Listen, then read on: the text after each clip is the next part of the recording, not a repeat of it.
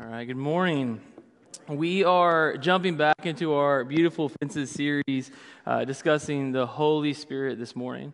And I thought when I was thinking about the Holy Spirit, I was thinking about kind of those unseen influences that we have in our lives. And so I thought about a story a while ago when we were doing the Prayer Warriors program here, where an adult was matched with a student, and the intent behind it was you were to pray for the kid, you were to encourage the kid. At times you would do gifts for the kids, which when they got me, they were disappointed. But you would do kind of a couple of things where you would have kind of an unseen influence in a student's life. And one year I was paired with one student, and as I describe it, you'll probably figure out who the kid is, but he would sometimes sit in the back in the windowsill. And so one Sunday morning, I'm coming into worship, and he's bebopping in front of me, and he stops by the windowsill, and he says, "Mr. Bryce, can I talk to you for a second?" And I was like, bring it down, but yeah, okay, what do you got, buddy? And he said, "I need to know if you were praying for me last week at 3 p.m. Now, I have no idea what I was doing that week at 3 p.m. Was I praying for the kid? Maybe. Was I? Probably not. But I said, "What do you mean?" And he said, "At 3 p.m. last Tuesday, I felt somebody praying for me." And I was like, "Well, man, I did kind of what most adults do. I just lied to the kid." And I was like, "Yeah, it was me. You felt it. That was, that's what they pay me here for." And we had this conversation about, I was like, "What do you mean?" And he just goes like, there was a period on Tuesday afternoon that I just felt like somebody was thinking about me, that somebody was encouraging me, that somebody was praying for me. And I've thought about that a lot, that I shouldn't have lied to the kid, first off, but more so of those like unseen influences that we have in our lives. Now, maybe you've had somebody throughout your life that has done something like that for you. Like for me, that was my grandmother. My grandmother, it was salt of the earth, one of the nicest, kindest individuals that you'll ever meet. And when she passed, it was one of those devastating moments in my life. But when she was alive, she was like a sponge of learning. She wanted to know everything about God that she could. She went to church every time the doors were open. Like, that's who my grandmother was. And so when I went to Harding and kind of unintentionally became a Bible major on accident, but when I went to Harding, we would talk all the time on the phone. So like in between classes, I would call my grandmother. We would just chat. But my grandmother wanted to know, like, what class did you just leave? Or what did you just study? And then I would tell her, like, hey, this is what we talked about in class, and this is what we did, or this is the project that we were working on. And then it eventually got to this point to where she would say, "Okay, when do you have an exam?" And I'd be like, "Oh, next Tuesday." And she was like, "I need to know the time of your exam." And I was like, "Grandma, are you going to help me with, what are you doing here?"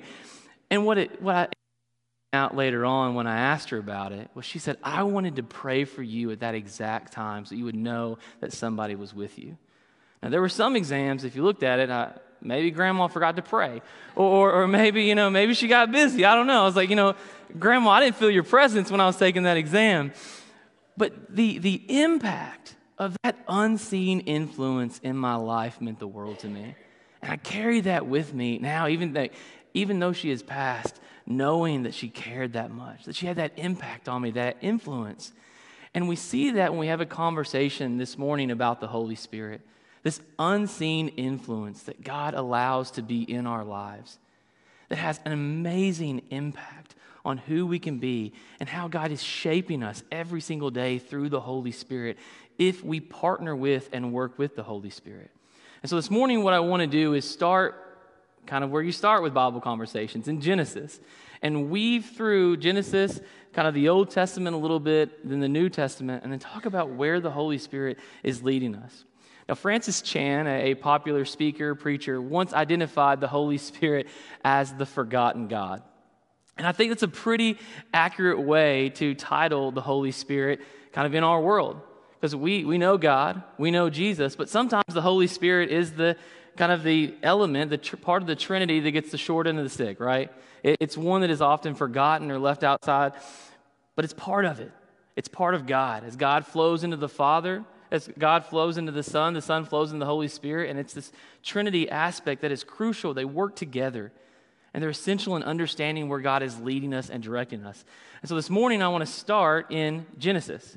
Now, when we talked about God's reign, we talked about how God's nature was to create, was to build. How that has influenced our kind of element of humanity to create and to build. But there's also an element of sin that we see in Genesis. So let's go to Genesis chapter 3 to start off. It's a story that we're all probably familiar with. In Genesis chapter 3, you have this dialogue between Adam and Eve and the serpent. You're familiar with the story of the fall, where the serpent is basically like, you want to try this apple. They're like, hey, or fruit, excuse me.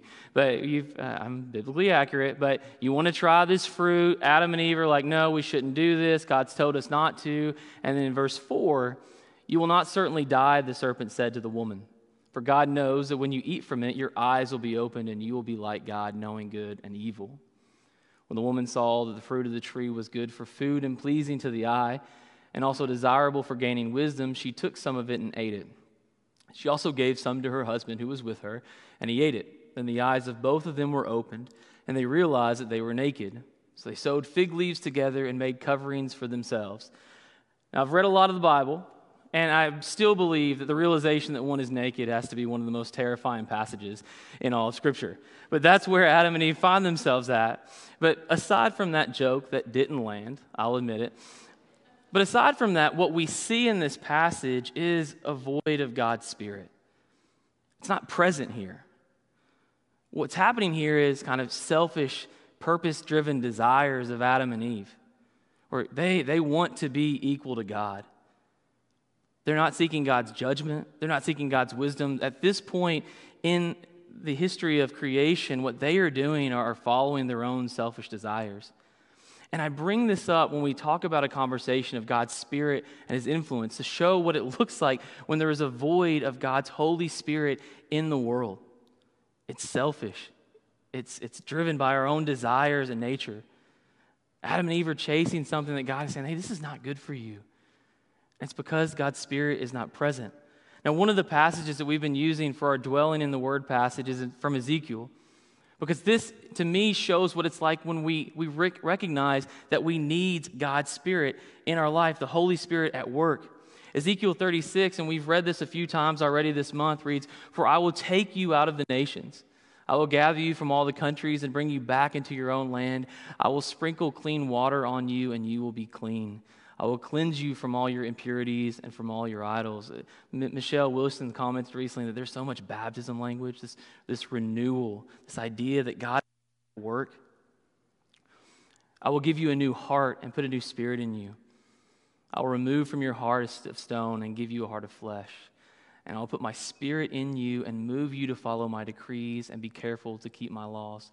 Do you see what's happening in this story here in Ezekiel? That God is at work in these people, in their hearts. But God just doesn't renew, He empowers. And He instills within them something that will drive them, that will change them, that will make them better. They're not doing it on their own. They have this unseen influence in their life of the Spirit of God resting over these people as they move forward and proceed in their lives. I've looked at this passage a lot recently, and I just keep finding new elements of it that encourage me, that challenge me. And the one that I'm landing on this morning is that, like, when God changes us, He doesn't abandon us. He prepares us and equips us to move forward. And that's exactly what God is doing here in Ezekiel. He's saying, I'm going to make you new. I'm going to cleanse you from your old ways. You will be new. You will be better. And not only that, I will instill in you a spirit that will prepare you for what is ahead. The Holy Spirit, it's not something that is just old and mystical or however you want to describe it, but it's something that is intentional, that's necessary, and that's beneficial to us. Verse 28, "Then you will live in the land I gave your ancestors. You will be my people, and I will be your God." Moving ahead to verse 33, this is what the sovereign Lord says. "On the day I cleanse you from all your sins, I will resettle your towns, and the ruins will be rebuilt. The desolate land will be cultivated instead of lying desolate in the sight of all who pass through it. They will say, 'This land that was laid waste has become like the Garden of Eden. The cities that were laying in ruins, desolate and destroyed, are now fortified and inhabited. Then the nations around you that remain will know that I, the Lord, have built what was destroyed and have replanted what was desolate. I, the Lord, have spoken, and I will do it. Do you see that all of this starts when the Spirit of God, the Holy Spirit, becomes present in the lives of these people? The only way that this is going to occur is if they are working alongside God, allowing the Holy Spirit to work through their lives to rebuild what is broken, to restore what has been destroyed. But it's the partnership there that you see. And the Old Testament kind of element shows us some of these elements of the Holy Spirit working. But we can actually go into the New Testament too. In John chapter 16, Jesus talks about this to his disciples. He says, I did not tell you this from the beginning because I was with you. But now I'm going to him who sent me. None of you ask, where are you going? Rather, you are filled with grief because I have said these things. But very truly, I tell you, it is for your good that I'm going away. Now think about that real quick. If you're a disciple of Jesus, you spent time with Jesus, you've invested your life with Jesus, you've given up everything that you have, your stability, your comfort to follow Jesus. And now what Jesus is doing is saying, hey, I'm going to leave. And Jesus says, none of you are asking where you're going. You're sad that I'm leaving. Verse 7, but very truly I tell you, it is good for you that I am going away. Unless I go away, the advocate will not come to you. But if I go, I will send him to you. Here we have kind of the insertion of the Holy Spirit in relationship with Jesus. And Jesus is saying something powerful that is necessary in understanding the Holy Spirit. Because Jesus is saying, have to get out of the way for the Holy Spirit to come. Now, I know that you're worried that I'm leaving you. I mean, this is Jesus talking to the disciples. I know that you're afraid. I know that you're worried about any talk of me not being here, but I have to leave in order for the advocate, for the Holy Spirit to be present. It's in the same way that you see in Ezekiel, right? Where he's saying, hey, I've got to create something new in you that will help you, that will guide you, that will show you new ways and new understandings. Verse 8, when he comes, he will prove the world to be in the wrong about sin and righteousness and about judgment.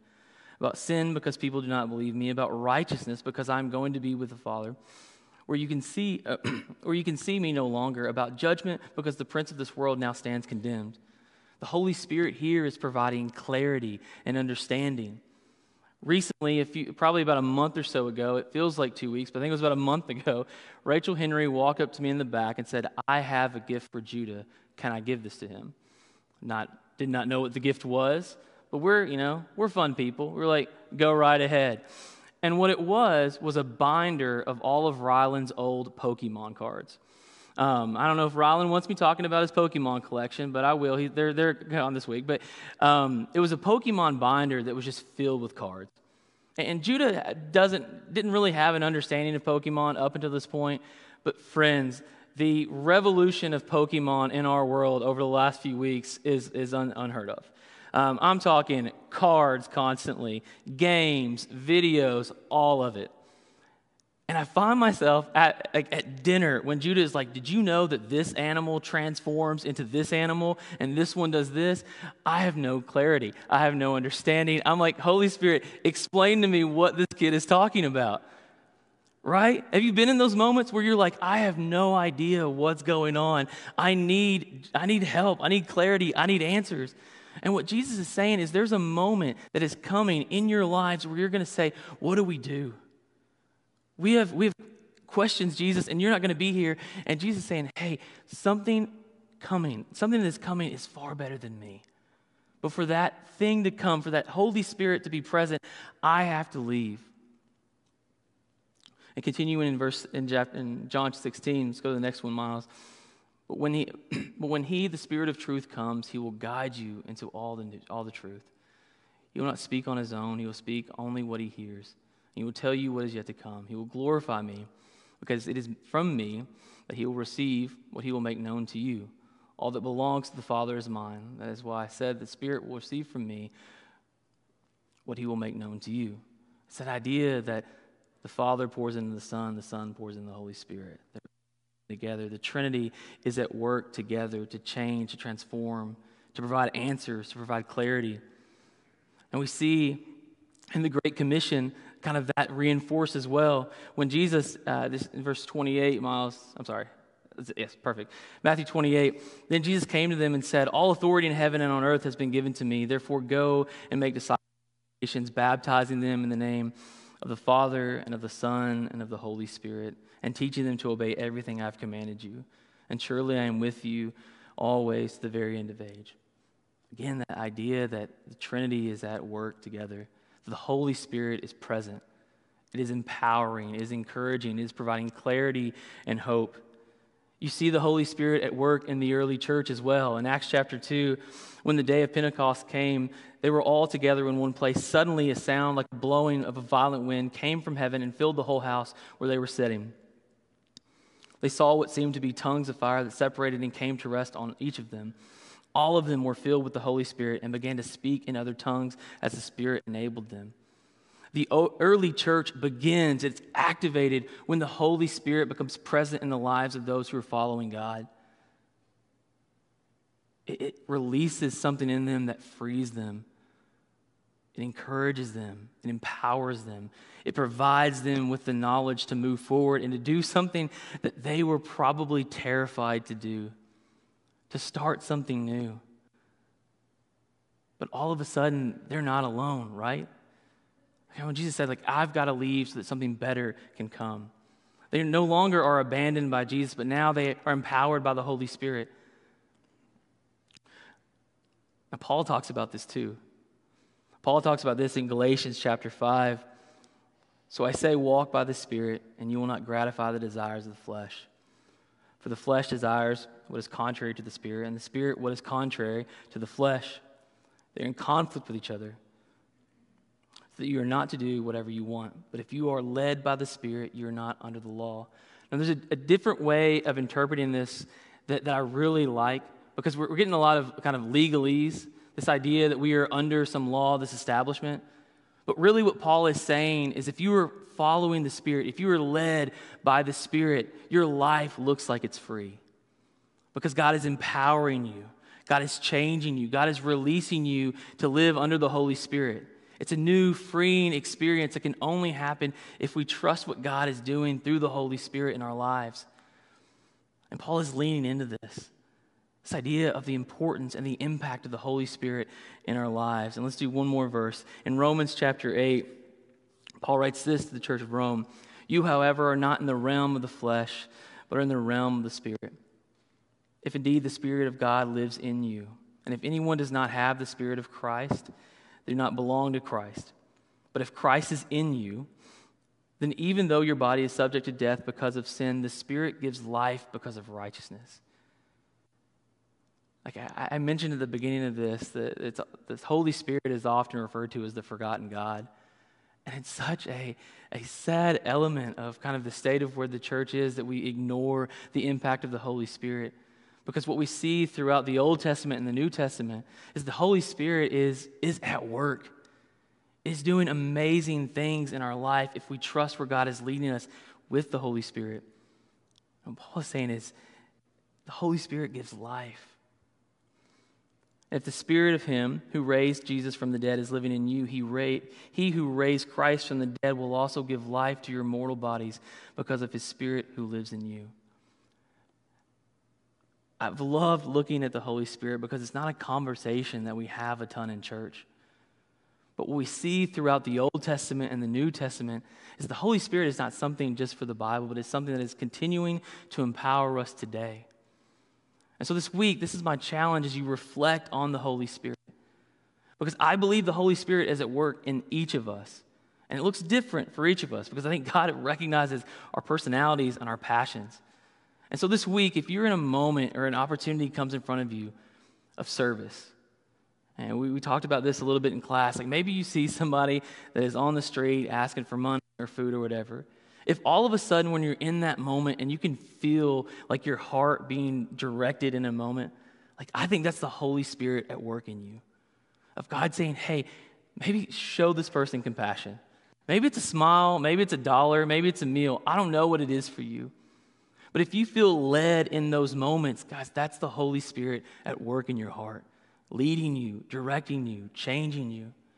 Or maybe if you're in the season of like just confusion, and you feel like there's a cloud over you, and then all of a sudden you feel led in a direction. Like maybe you feel like, man, I know this is the choice that I should be making. I believe that's the Holy Spirit giving you clarity in that season of confusion or doubt. Or maybe you just had a rough time recently, and you felt pain and exhaustion and frustration. And then all of a sudden you feel this brief moment of peace. I believe that's the Holy Spirit working as a comforter in your life. The Holy Spirit is not something that we just see in the Old Testament or something that we see in the New Testament. But the Holy Spirit is still empowering us today. But we as followers of Christ have to be willing to live in that and participate with the Holy Spirit as it works in our lives. Let's stand and sing together.